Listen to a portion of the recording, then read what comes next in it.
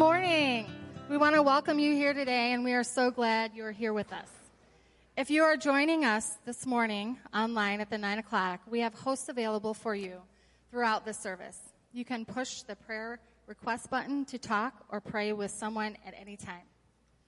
Right now, whether you are here or online, I would love to invite you to stand if you are able, in body or spirit, for our call to worship, which comes from Psalms 139, 1 through 5.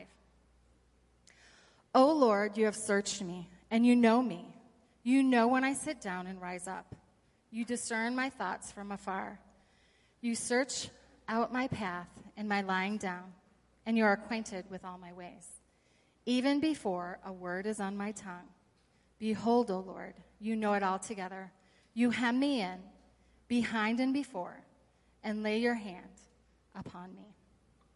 So when God says he has us hemmed in, it means he has us totally surrounded. We are not confined, but protected and directed by his hand. Let us worship together.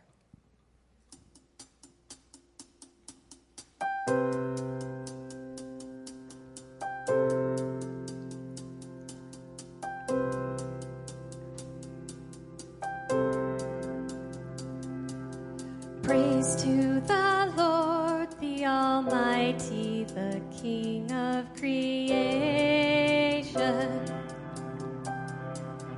O my soul, praise him, for he is thy health and salvation. All ye who hear, now to his temple draw near. Praise him in glad adoration.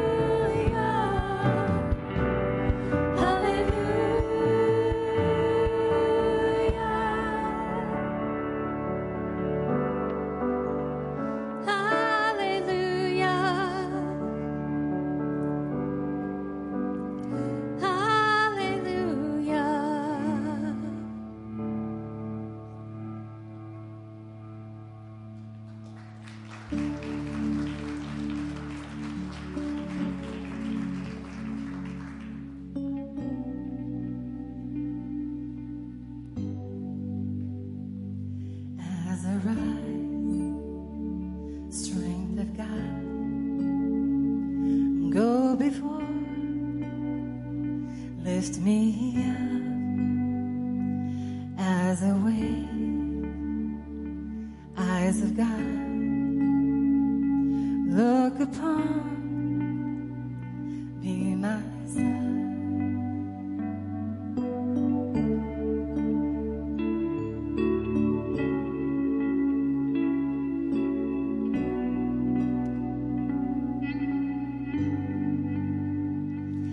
As I wait, heart of God, satisfy and sustain.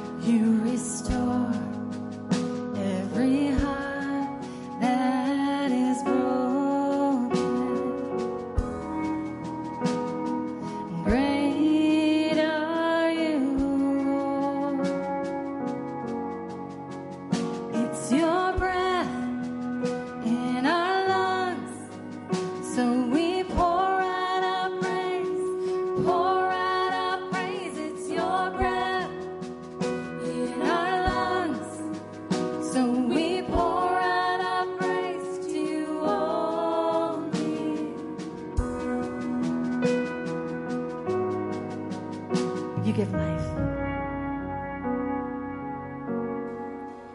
You give life. You are love. You bring light to the darkness. You give hope. You restore every heart that is broken. Great are you, Lord. It's your breath in our lungs, so we pour out our praise, pour out our praise. It's your breath in our lungs, so we pour out our praise to you only.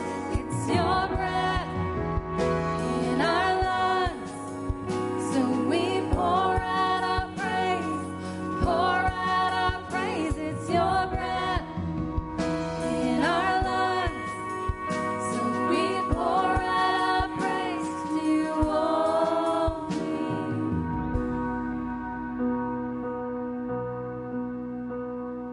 And all the earth will shout your praise. Our hearts will cry. These bones will sing. Great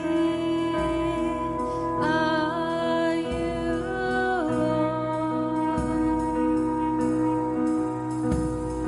Lord. All the earth will shout your praise. Our hearts will cry. These bones will sing. Great are you, Lord. And all the earth will shout your praise. Our hearts will cry. These bones will sing. Great are you, Lord. It's your breath in our lungs, so we pour out our praise, pour out our praise. It's your breath in our lungs, so we pour out our praise to you only. It's your breath in our lungs, so we pour out our praise, pour out our praise. It's your breath in our lungs, so we pour out our praise to you only. Great are you, Lord.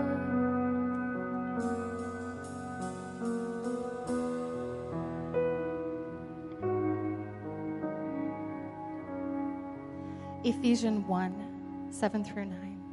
In him we have redemption through his blood, the forgiveness of our trespasses, according to the riches of his grace, which he lavished upon us in all wisdom and insight, making a way known to the mystery of his will, according to his purpose, which he set forth in Christ. Let us continue to worship.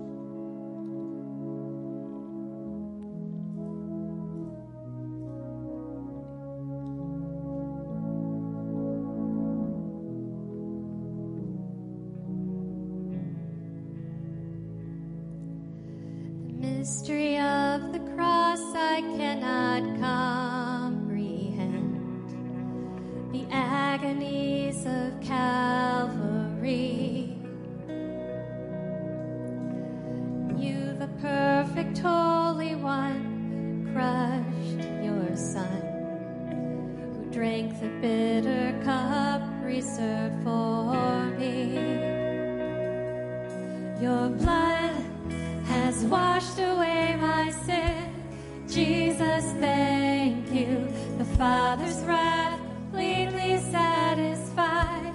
Jesus, thank you. Once your enemy, now seated at your table. Jesus, thank you.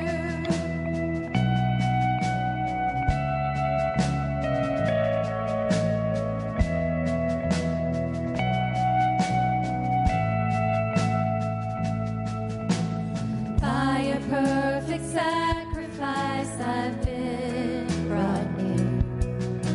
Your enemy you've made your friend. Pouring out the riches of your glorious grace. Your mercy and your kindness know no end. Your blood has washed away my sin. Jesus, thank you. The Father's wrath completely satisfied. Jesus, thank you. Once your enemy, now seated at your table. Jesus, thank you.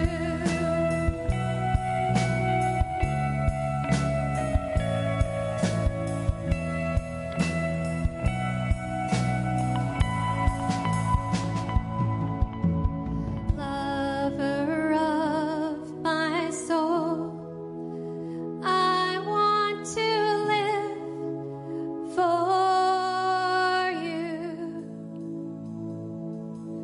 Lover of my soul, I want to live for you. Lover of my soul, I want to live for you. Lover of my soul, I want to live for you. Your blood has washed away my sin. Jesus, thank you. The Father's wrath completely satisfied. Jesus, thank you. Your blood has washed away my sin. Jesus, thank you. The Father's wrath completely satisfied. Jesus, thank you. Once your enemy, now seated at your table. Jesus, thank you. Jesus, thank you.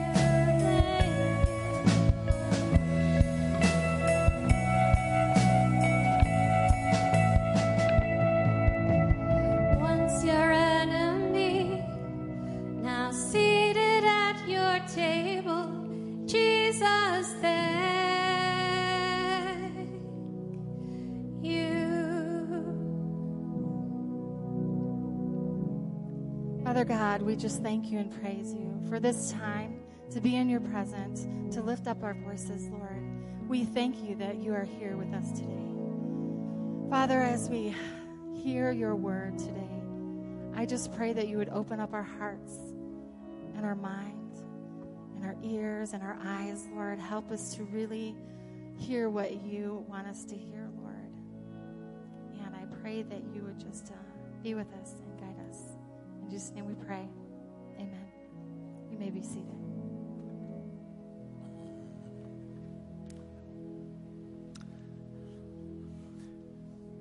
Amen.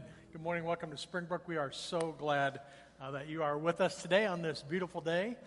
It's an exciting day. Hope you all have had an opportunity to meet our Pastor Jeff, who started with us last Sunday. We're going to talk about that a little bit. But we are so glad that you are with us today. If you're watching with us online, we want to extend a special welcome to you there as well. There's a place for you to click that online connection card just to let us know that you were here with us this morning. That'd be great. If you're in person, there's a little connection card on your chair. You can complete that as well. Or if you'd rather, you can text the word HERE to that number on your screen or scan that QR code. And thanks for all those that have already taken advantage of that online registration. It's been a nice feature for us. It's a great opportunity for you to engage and connect with us at Springbrook as well. So if we can pray for you, you can text the word prayer. If you're in student ministries and you want updates on there, you can text students. And so it's been a great opportunity for us to engage with our congregation as well as families in our community as well. And so if you have any questions about that, just text the word HELP to that number, and it will help you. But we're so glad that you are with us today. If you are a leader in our student ministries, you should have received an email last week. Pastor Jeff is going to be meeting with our student ministry leaders immediately following the second service, 12:30 in the conference room. And then we're excited. Kyle Holmes, our new worship director, is going to be starting with us. He'll be here next Sunday. I won't be. I'm on vacation, but you'll have an opportunity to meet Kyle Holmes. Will be with us next week. If you are on the worship team, you should have received an email about a meet and greet for Kyle next Tuesday evening at 6:30. And so we've got some meet and greets scheduled for some of our new staff. Pastor Jeff will be meeting with our small group coaches coming up on Tuesday morning, and then we've got some time scheduled for all of our small group leaders. You'll have an announcement about a meet and greet for him as well. So we have 2 key staff positions. We have a new office assistant that's going to be starting week after next, Barb Tennyson. Rebecca stepped into our new position for children's director, and we're still trying to hire a children's ministry assistant. And so I was telling somebody last week, I would not wish 5 staff changes on anybody. But God has been so faithful, and we have got a great staff at Springbrook. We've got great leaders. We've got a great elder board, and we're so glad that you can be a part of what God's doing in and through our ministry. In fact, I want to invite Pastor Jeff to come out now. He's got a couple of announcements for you with regard to student ministries and small groups. Jeff, I'm so glad you're here. So welcome, my friend. Hey. Thank you so much. I am so happy to be here. This is a dream for me to be here to serve all of you. It really is. It's something, more than 10 years in the making for me, and so if you can ask me about that sometime. But thank you for all of you that have been so welcoming to myself, to my wife Sarah, who will be here later. I have to go and get her. She has a broken foot, so I've got to drive her and the family. But then also with my kids, thank you so much to those of you that have already loved on them, and hopefully you get to meet them. You'll see them tearing up and down, hopefully not running too fast into anybody.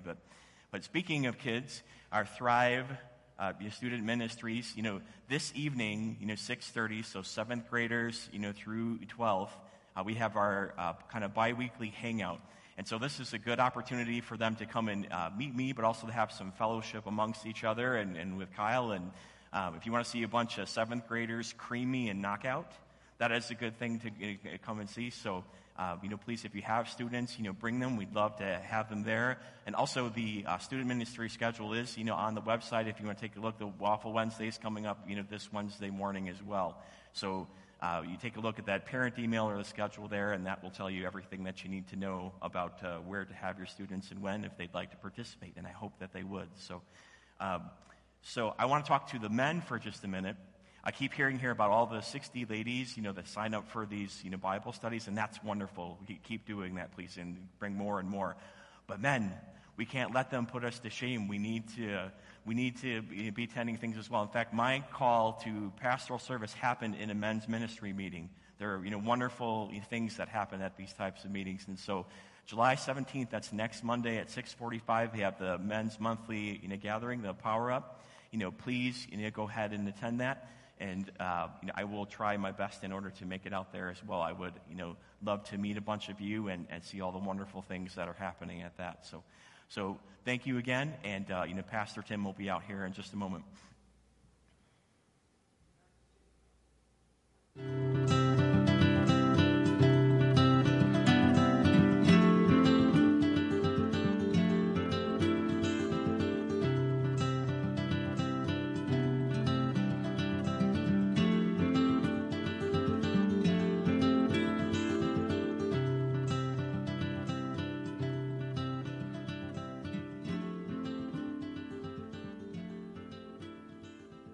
Life is filled with noise. Have you noticed that?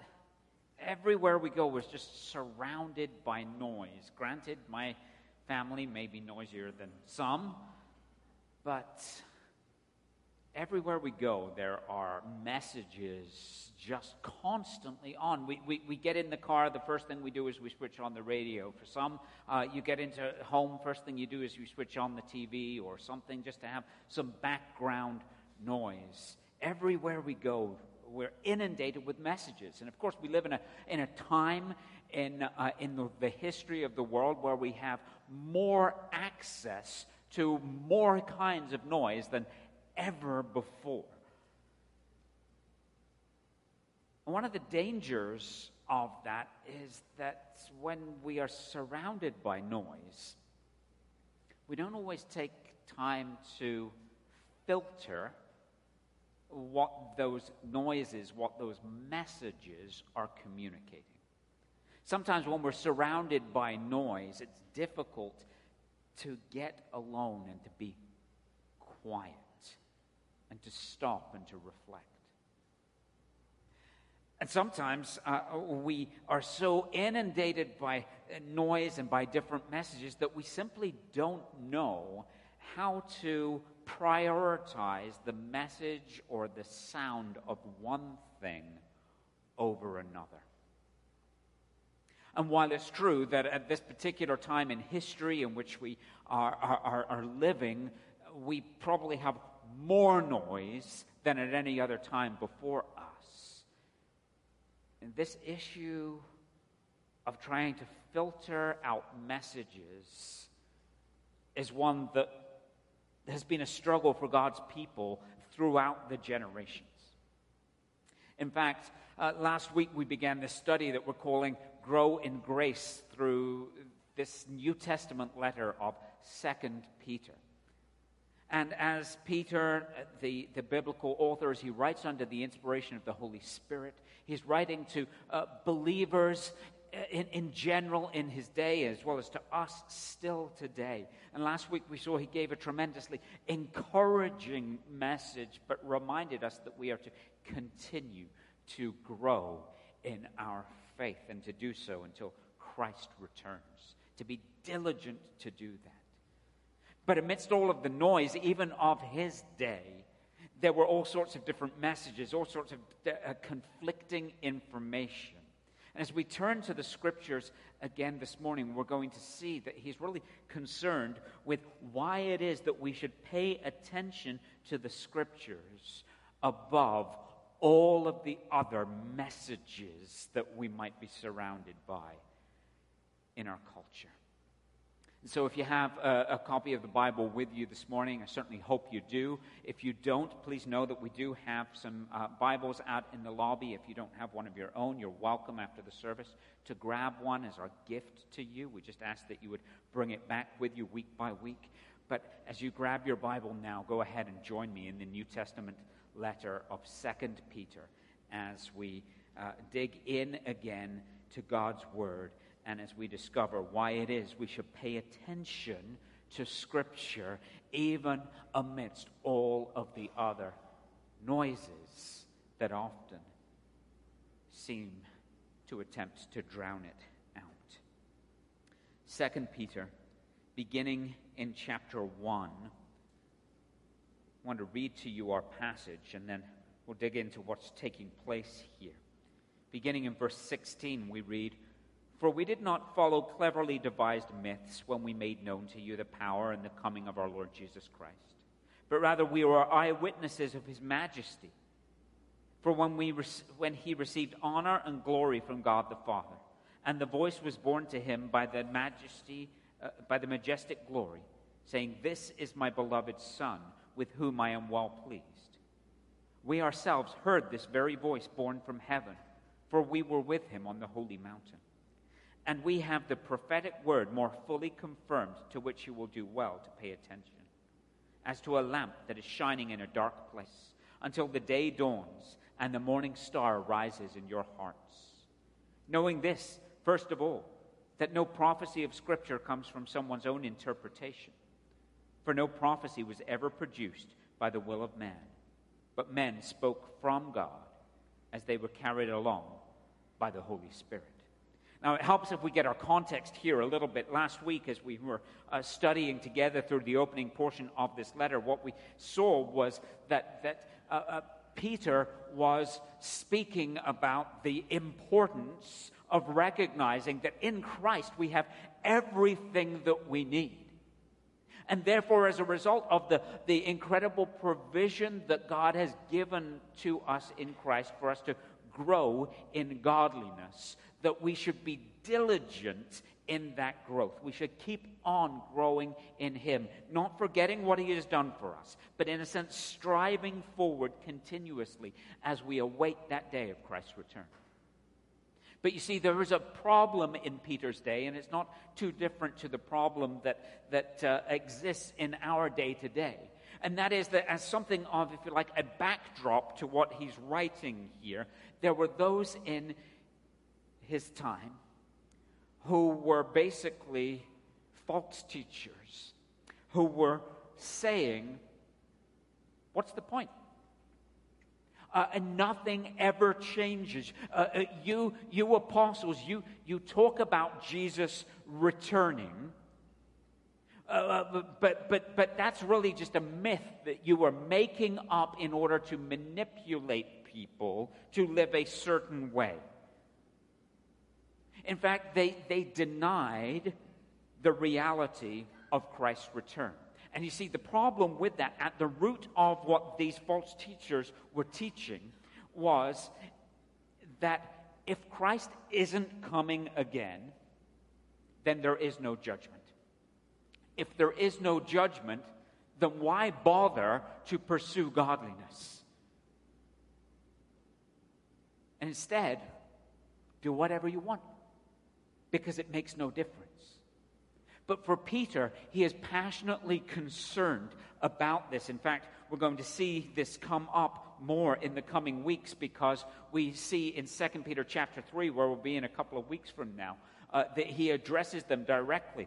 He says, knowing this, first of all, that scoffers will come in the last days with scoffing, following their own sinful desires. They will say, where is the promise of his coming, of Christ's coming? For ever since the fathers fell asleep, all things are continuing as they were from the beginning of creation. In other words, they're just saying, we don't see anything.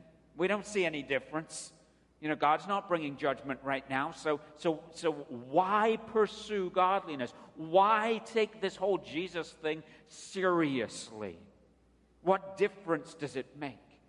But Peter, as he writes this letter, is concerned that we understand the faithfulness of God's promises, the truth of his word, and the reality of the fact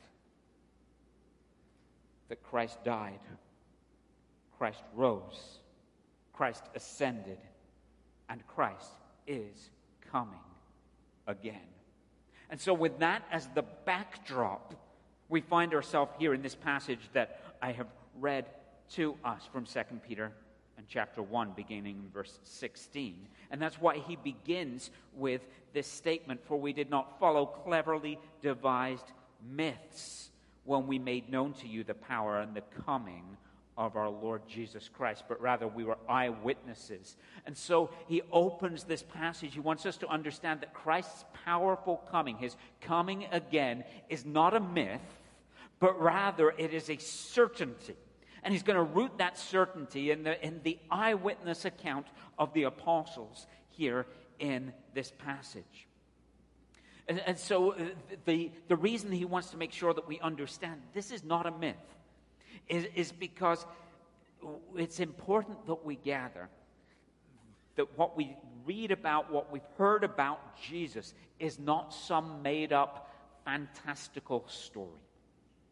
More than that, it's not a manipulation. It is not something where the apostles or a group of pastors at some point in history got together and kind of came up with this idea of, well, if we do this, then maybe we can control people, or we can guilt people into a certain way of living. And there's a lot of people in our culture, even still today, who look with suspicious eyes upon the church as being a place where there's sort of like guilt that is being laid upon people. Sadly, there are some churches where that is a tool that is heavily wielded, but it is not what the Scriptures speak about.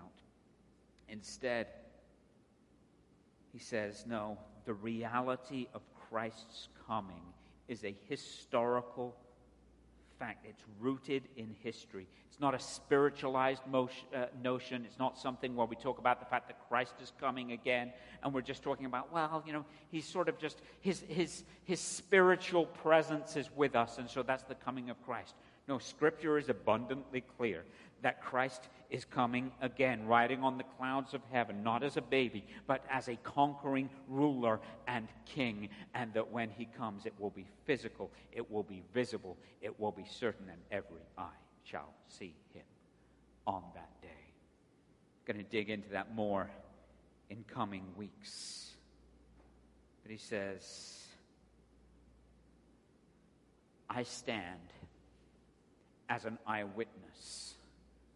Peter the apostle points back to something from his own life and says, this is not a cleverly devised myth, but myself and some of the other apostles, we are eyewitnesses to the reality that Christ is coming again. And this is an essential part of the Christian life and experience, that we understand this. And so he points here, verse 17.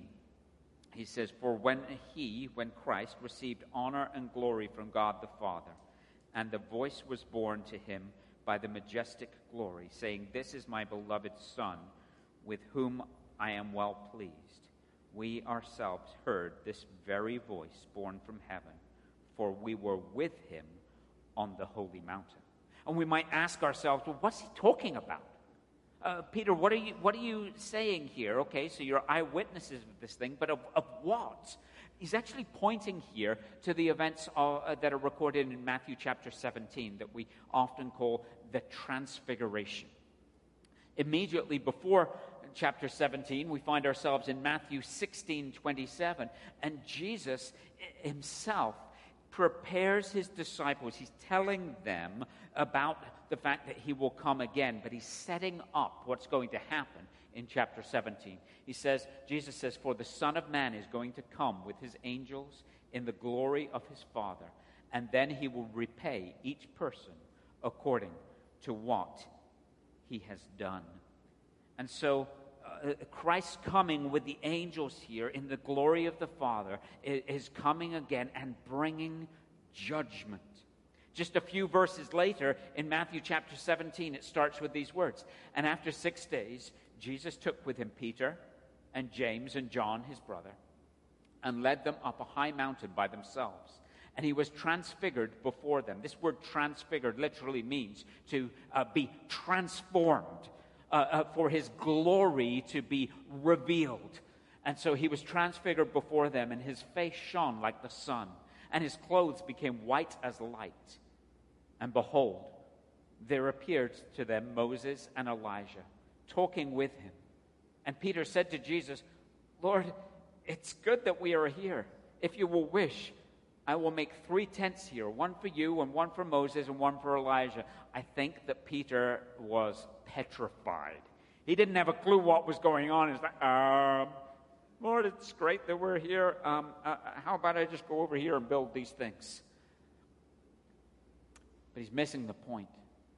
But then it says here, he was still speaking when, behold, a bright cloud overshadowed them, and a voice from the cloud said, this is my beloved Son.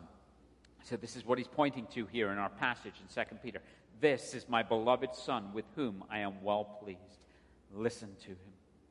When the disciples heard this, they fell on their faces and were terrified. But Jesus came and touched them, saying, rise and have no fear. And when they lifted up their eyes, they saw no one but Jesus only. And so Peter is saying, listen, we didn't come with a myth. We didn't come with a made-up story to try to manipulate anything.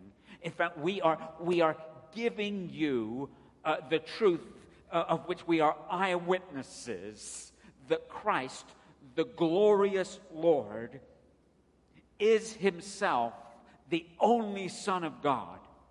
And as Matthew 16:27, in a sense, introduces we then see in the Transfiguration, if you like, a preview of what it will be like, of the glory of Jesus when he comes again. And so actually, here in the Transfiguration, there in Matthew 17, we see a couple of things. First of all, Christ is clothed in glory by the Father. This is pointing to the fact that Jesus is indeed all that he claimed to be. He is the only Son of God. He is himself fully divine. And so when we talk about Jesus being fully God, we are not making this up. We see this testified from heaven in the display of his glory, and it will be clearly seen to all when he comes again.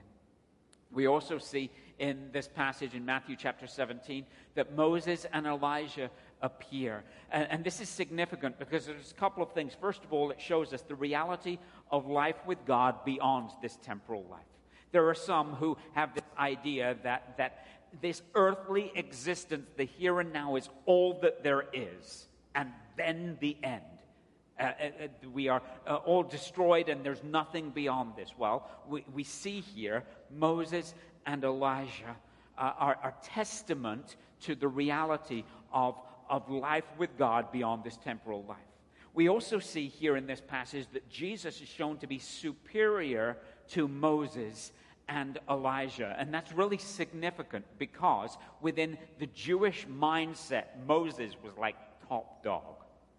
He was the figure that they looked to. He was the one who received the law and led the people out of captivity, out of slavery in Egypt. But Jesus is shown to be superior to Moses and to Elijah.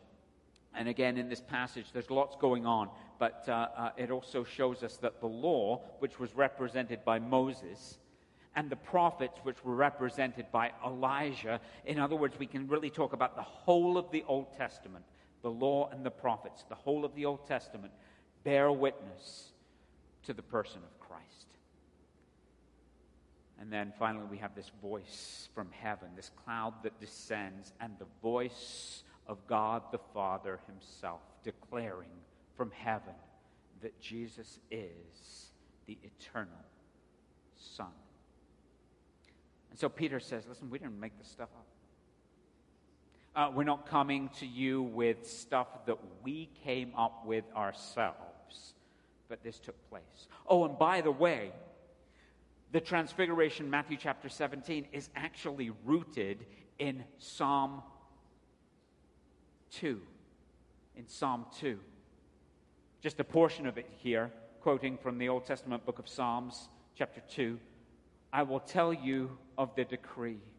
The Lord said to me, you are my son. Today I have begotten you. Ask of me, and I will make the nations your heritage, and the ends of the earth your possession. You shall break them with a rod of iron and dash them in pieces like a potter's vessel. Now therefore, O kings, be wise and be warned. O rulers of the earth, serve the Lord with fear and rejoice with trembling. Kiss the Son, lest he be angry, and you perish in the way, for his wrath is quickly kindled. Blessed are all who take refuge in him. And so this psalm is speaking about the Messiah, is speaking about the eternal Son of God and how he will be revealed. And so this is even pointing to that fact of the Transfiguration. What we see and what Peter is doing here in 2 Peter is he is building up his case. And he's saying, listen, this is important. While there are some who are saying, none of this matters, this is all a made-up story, don't be fooled. While there are some saying, do whatever you want because Christ's not really coming again, he is, in a sense, warning us. If you are in Christ, do not be taken astray by that. but continue, as we saw last week, to grow in the grace and the knowledge of the Lord Jesus Christ, and to be diligent about it until he comes. And these passages do remind us of the reality, not only of who Christ is, the reality not only of his coming, but of the fact that when he does come, he will come as ruler and judge. Now, for those of us who are followers of Jesus Christ, we need not fear, because even as we sang a little while ago, the Father's wrath has been completely satisfied. If you're a follower of Jesus Christ, because of what he did in his death on the cross, his resurrection to life, by faith, you have now been forgiven of your sins, and the righteous and holy wrath of a good God has been poured on Christ. So we no longer bear it. But this message is equally an encouragement for believers and a warning for those who have yet to trust in Christ. We don't like to preach this very often, but we need to. It's unpopular, but it's essential. Friends, if you're here today and you have never trusted Christ as your Savior, right now, this day, this moment, you stand under the wrath of God. And there is coming a day where you will stand in his presence and be judged. So I would plead with you, do not reject Christ. Do not turn from the forgiveness and the grace that he offers, because all sin against a holy God will be punished. It has either been dealt with in the cross of the Lord Jesus Christ, or it will be dealt with in an eternity apart from God in hell. This is serious. Our world wants you to believe that nothing else matters beyond the now. But the gospel of Jesus Christ is that there is a judgment to come. But thanks be to God, those who are in Christ will not be condemned, but will be with him forever and ever and ever. Where are you today? Do you know his grace? Do you know his mercy? Have you received his forgiveness? Or is today the day that you need to get before God and say, God, forgive me. I have lived my own way. I have lived for myself. I have rejected you. I've sinned. I need a Savior, and this day I accept your invitation. I turn to you in response. I want to live my life for you. Everyone who calls upon the name of the Lord will be saved. So would you call on him? But Peter doesn't just want us to understand that Christ's powerful coming is not a myth, but it is a certainty of which they bear credible eyewitness testimony. He wants us to comprehend the importance that we need to pay attention to the Scriptures, because they are the very Word of God, and they bear witness to the certainty of Christ's coming. And so he goes on here in our passage back in 2 Peter to say in verse 19 and following, and we have the prophetic word more fully confirmed, to which you will do well to pay attention, as to a lamp shining in a dark place, until the day dawns and the morning star rises in your heart. And so this eyewitness account of the transfiguration, he's saying, is fully consistent with the prophetic word of the Old Testament. Now, we need to understand he's not saying that the Old Testament needed something to confirm it in order for it to be true. And in the Christian life, we don't need to look beyond the Scriptures for something to authenticate the Scriptures. They are true in and of themselves. The point that he's making is, what I'm teaching you about the certain return of Christ is not something new. Everything that I'm talking about when I'm talking about this eyewitness event of the Transfiguration, it is actually foretold and spoken of in the Old Testament through the prophets. So it is utterly consistent. He says that those who are in Christ, therefore, are wise to pay attention to the Scriptures and to the certainty of Christ's powerful coming again. And the reason he gives is he says, because, you see, the Scriptures, God's Word, the Bible, is like a lamp that shines in a dark place. This is something that we see again throughout the Old Testament, this imagery of God's Word being like a lamp.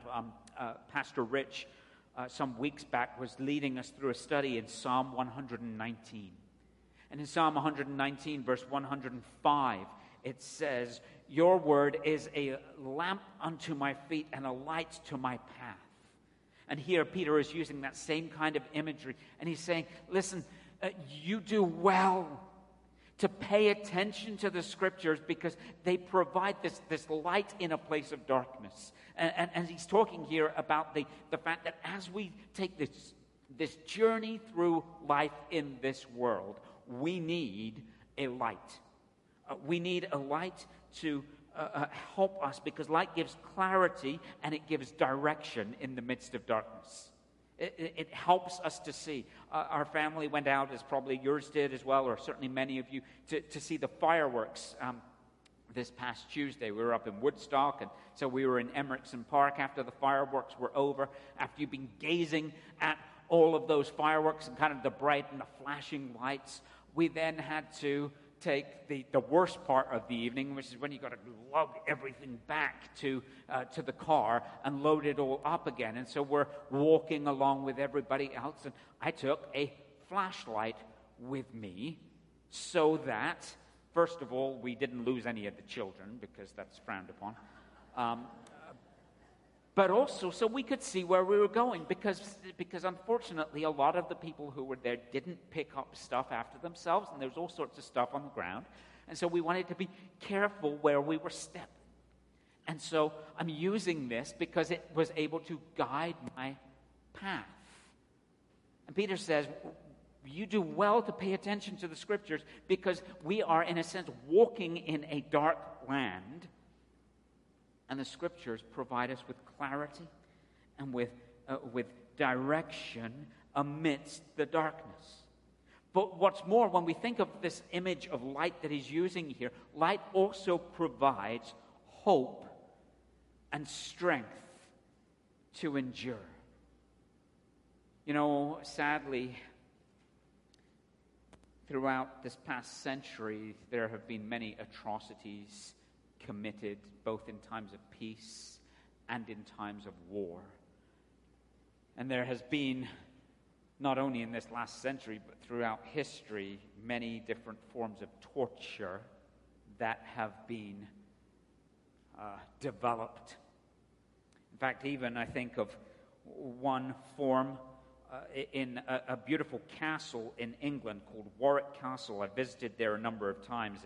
It's a spectacular place to go and see, but you can go down to the dungeons.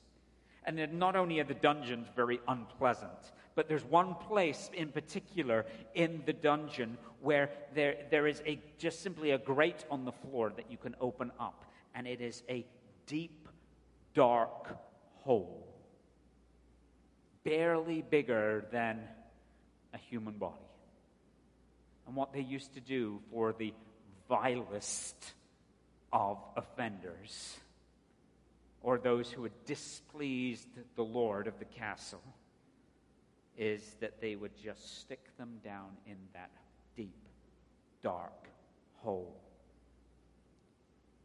20 feet beneath the bedrock of the castle. Cold, dark, no light, deathly silent. What Peter is saying here is that darkness is not an easy place. followers of Christ do well to pay attention to the Scriptures, because not only does it give direction, but in a place of darkness, when everything else may feel like it is stripped away, where the situation may seem dire and hopeless and helpless, light gives strength to endure. Friends, I don't know what you're going through as we gather here this Sunday morning, but amidst all sorts of noise in our culture, amidst an encroaching darkness as we journey through this world, pay attention to the Scriptures and find hope and strength in them, because they are unlike anything else, unlike any other message, any other word that is there. In fact, Peter tells us that we need the lamp of Scripture, and we need it continuously, he says, until the day dawns and the morning star rises in our hearts. What's he talking about? He's talking about the fact that we will continue to need the light of Scripture to help us to make sense of everything until the day that Christ returns. There will never be a single day where I don't really need that. But rather, Scripture is relevant, it is applicable, it is clear, it is God's Word to us, His people, to help us endure and to sustain us as we continue to walk in the midst of darkness. The day that he's referring to here in our passage, as he talks about this in verse 19, until the day dawns, this is the day of the Lord. The day of the Lord is the day of Christ's return. Again, as we've seen, it's a day of judgment. It's a day of salvation. It's a major theme throughout the Old Testament, and it's a major theme that Peter's going to pick up in the 3rd chapter, as we'll see in a couple of weeks. There, he's going to refer to it as the day of judgment and destruction, as the day of the Lord, and as the day of God. But he says here, we need to hold on to, we need to pay attention to the Scriptures as to a light shining in a dark place until that day when the morning star arises in your hearts. And what he's saying here is until Christ comes again.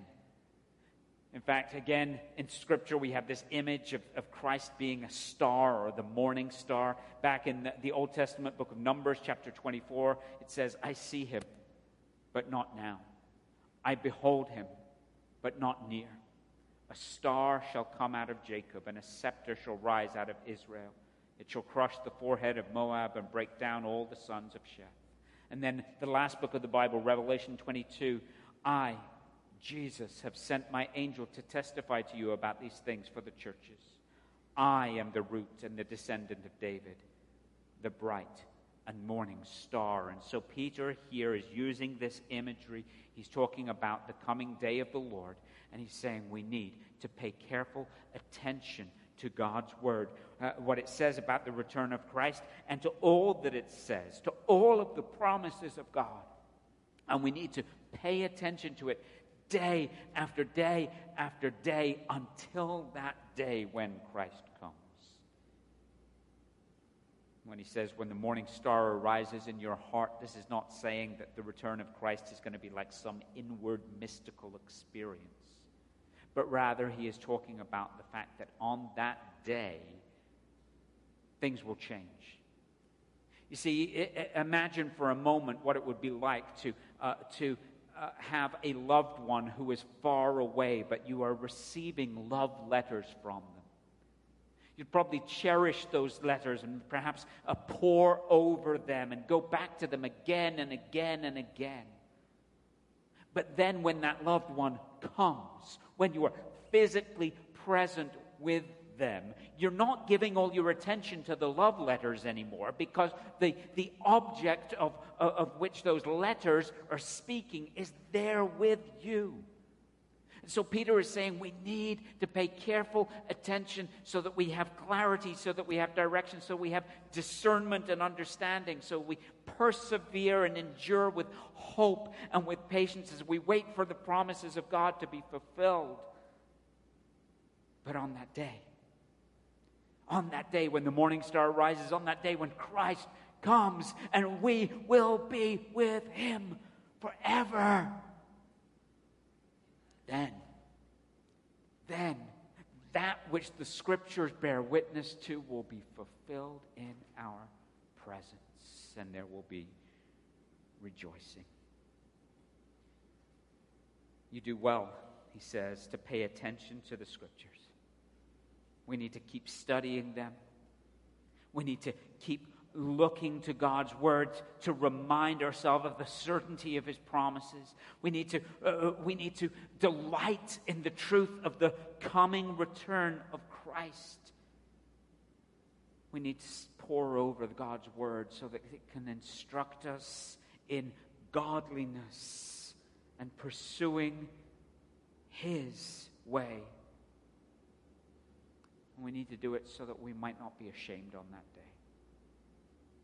That we might be found when Christ returns about His business and not our own. And finally, Peter says the reason we should be diligent and give attention to the Scriptures is that it is the very Word of God. Look with me here at this, verse 20 and 21. Knowing this, first of all, that no prophecy of Scripture comes from anyone's own interpretation. For no prophecy was ever produced by the will of man, but men spoke from God as they were carried along by the Holy Spirit. Now, when we're studying a discipline called systematic theology, we'll often come to this passage to talk about the doctrine of the inspiration of the Bible. And that's an important area to study, but we must not lose sight of what Peter's point is here in this text. The prophecy of Scripture that he's speaking about here is talking about the whole of the Scriptures, the whole of the Bible.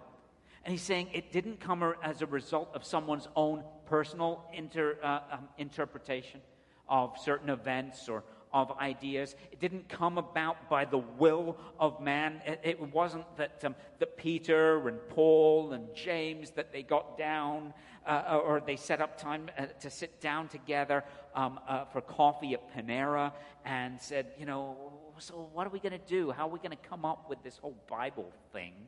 That's not how that happened. In fact, the Scriptures, the Bible, was penned over the course of about 1,500 years across 3 continents by more than 40 human authors, and this passage helps us to understand how that worked. He says, no, rather, men spoke from God. That is, that God used the personality and the historical context of each of the human biblical authors, and He worked through them in order to write exactly what He had determined. And so we call this a verbal plenary inspiration. What that basically means is it's every word in all of its part, every single portion, every single letter of the Bible is inspired by God. It is all God's Word. And he tells us here the way that this happened is that they were carried along by the Holy Spirit. Verse 21. Men spoke from God as they were carried along by the Holy Spirit. The language that Peter uses here, quite literally, is of a ship with a huge sail, and that the wind is driving and directing the course of the ship. And so the Holy Spirit, in a sense, is driving along and directing every single word as Peter sat there shortly before his death and penned this letter, as Paul sat in a Roman prison cell and penned his epistles. As Moses wrote down the first 5 books, every word, all of Scripture is inspired. It is the very Word of God. And so Peter reminds us here that we can have great confidence in the message because it's not made up. There's eyewitness account. The eyewitness account is it perfectly in keeping with the whole of the Old Testament, and that all of Scripture is inspired by the Holy Spirit. It is the very Word of God. So amidst all of the other voices and all of the other noise, amidst all of the other messages, and amidst those who say, oh, don't worry about it, that's all made up, the Bible stands head and shoulders above them all. And we do well to pay attention to what it says. So what do? Where do we go from here? Well, first of all, friends, know that you can trust the Scriptures. Know that you can trust the Bible because they are God's Word. They are authoritative, which means that they are to be obeyed. They are inspired, which means that it is not as a result of any human will or decision to write these things, but it is God's very Word, and they are inerrant. That means that they are without error. If you're interested in studying a little bit more on this, a couple of different things, these first 2, 7 Reasons Why You Can Trust the Bible by Erwin Lutzer, or Taking God at His Word by Kevin DeYoung. These are fairly easy reads, but they're going to help you to understand a little bit more about this idea of the inspiration of the Bible, of how the Bible came about, and why we can trust that it is indeed the revealed, authoritative Word of God. If you want to dig a little more deeply, a little more scholarly into some of the different elements of it, this one's a great resource, The Inspiration and Authority of the Bible by B.B. Warfield. Know and have confidence that when you pick this up, when you read it, as we pay attention to it, we have in our hands the very Word of God. True, faithful, reliable. You can trust the Scriptures, but also, as Peter says, you do well to pay attention to the Scriptures because they are a light in this dark place. I don't know if you feel like you are in the midst of a dark place right now or not, but this journey through this life often leaves us feeling isolated, lonely, unsure, and uncertain. But God has not left us without provision. He has given us His Word. It is a light to your path and a lamp to your feet. Pick it up. Read it. When I preach, bring your Bible with you, or if you don't have your own, grab one and as a gift from us. It's not because I'm trying to bludgeon anyone over the head with it. It's because I'm trying to get into your hands God's love letter to you. And I may be old-fashioned, but you know what? If you're not bringing it and opening it on a Sunday morning, I don't know that you're doing it during the rest of the week.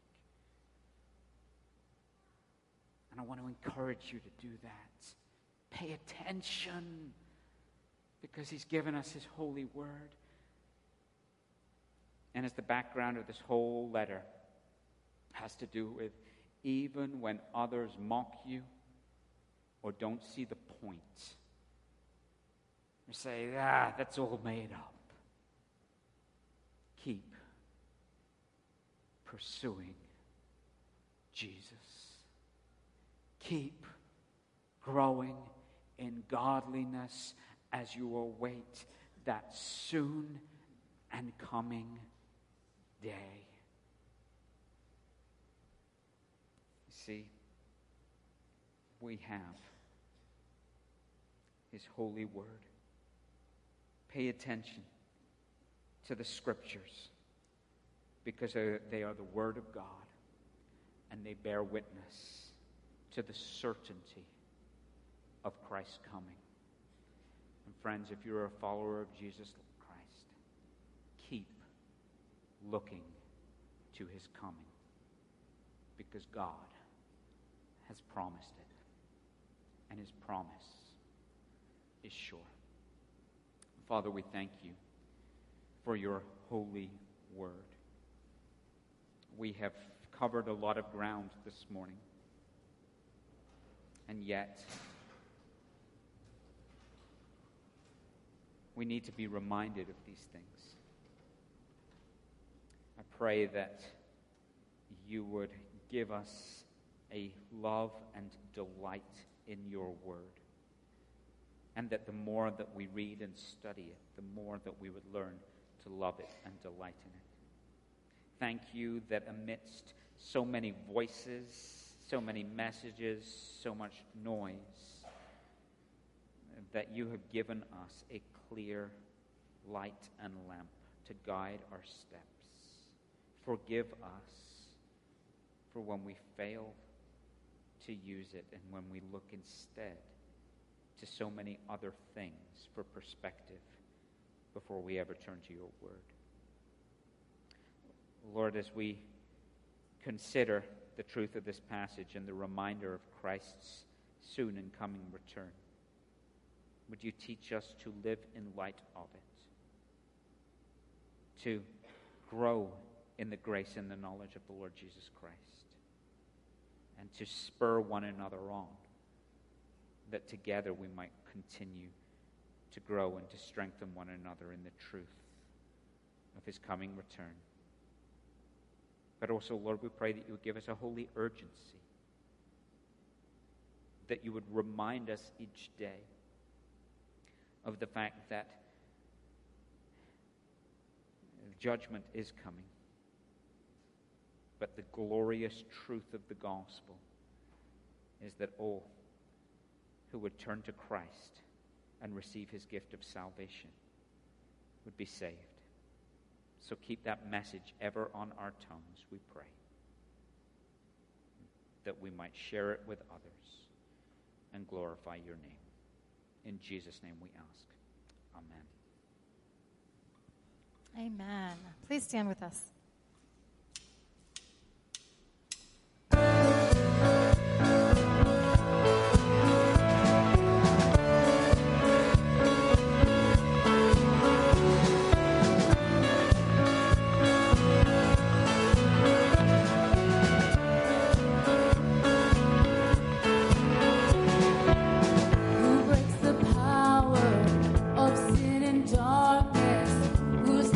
Mighty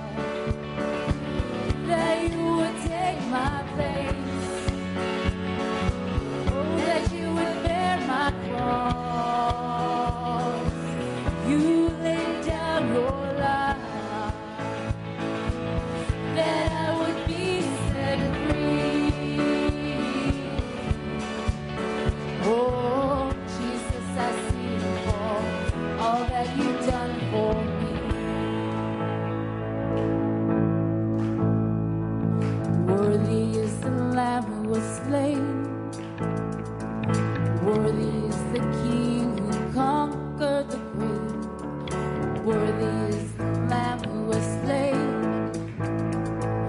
Worthy is the King who conquered the grave. Worthy is the Lamb who was slain. Worthy is the King who conquered the grave. Worthy is the Lamb who was slain. Worthy, worthy, worthy. Oh, this is amazing grace. This is unfailing love. That you would take my place. That you would bear my cross. You laid down your life. That I would be set free. Oh, Jesus, I sing for all that you've done for me. Yeah. All that you've done for me.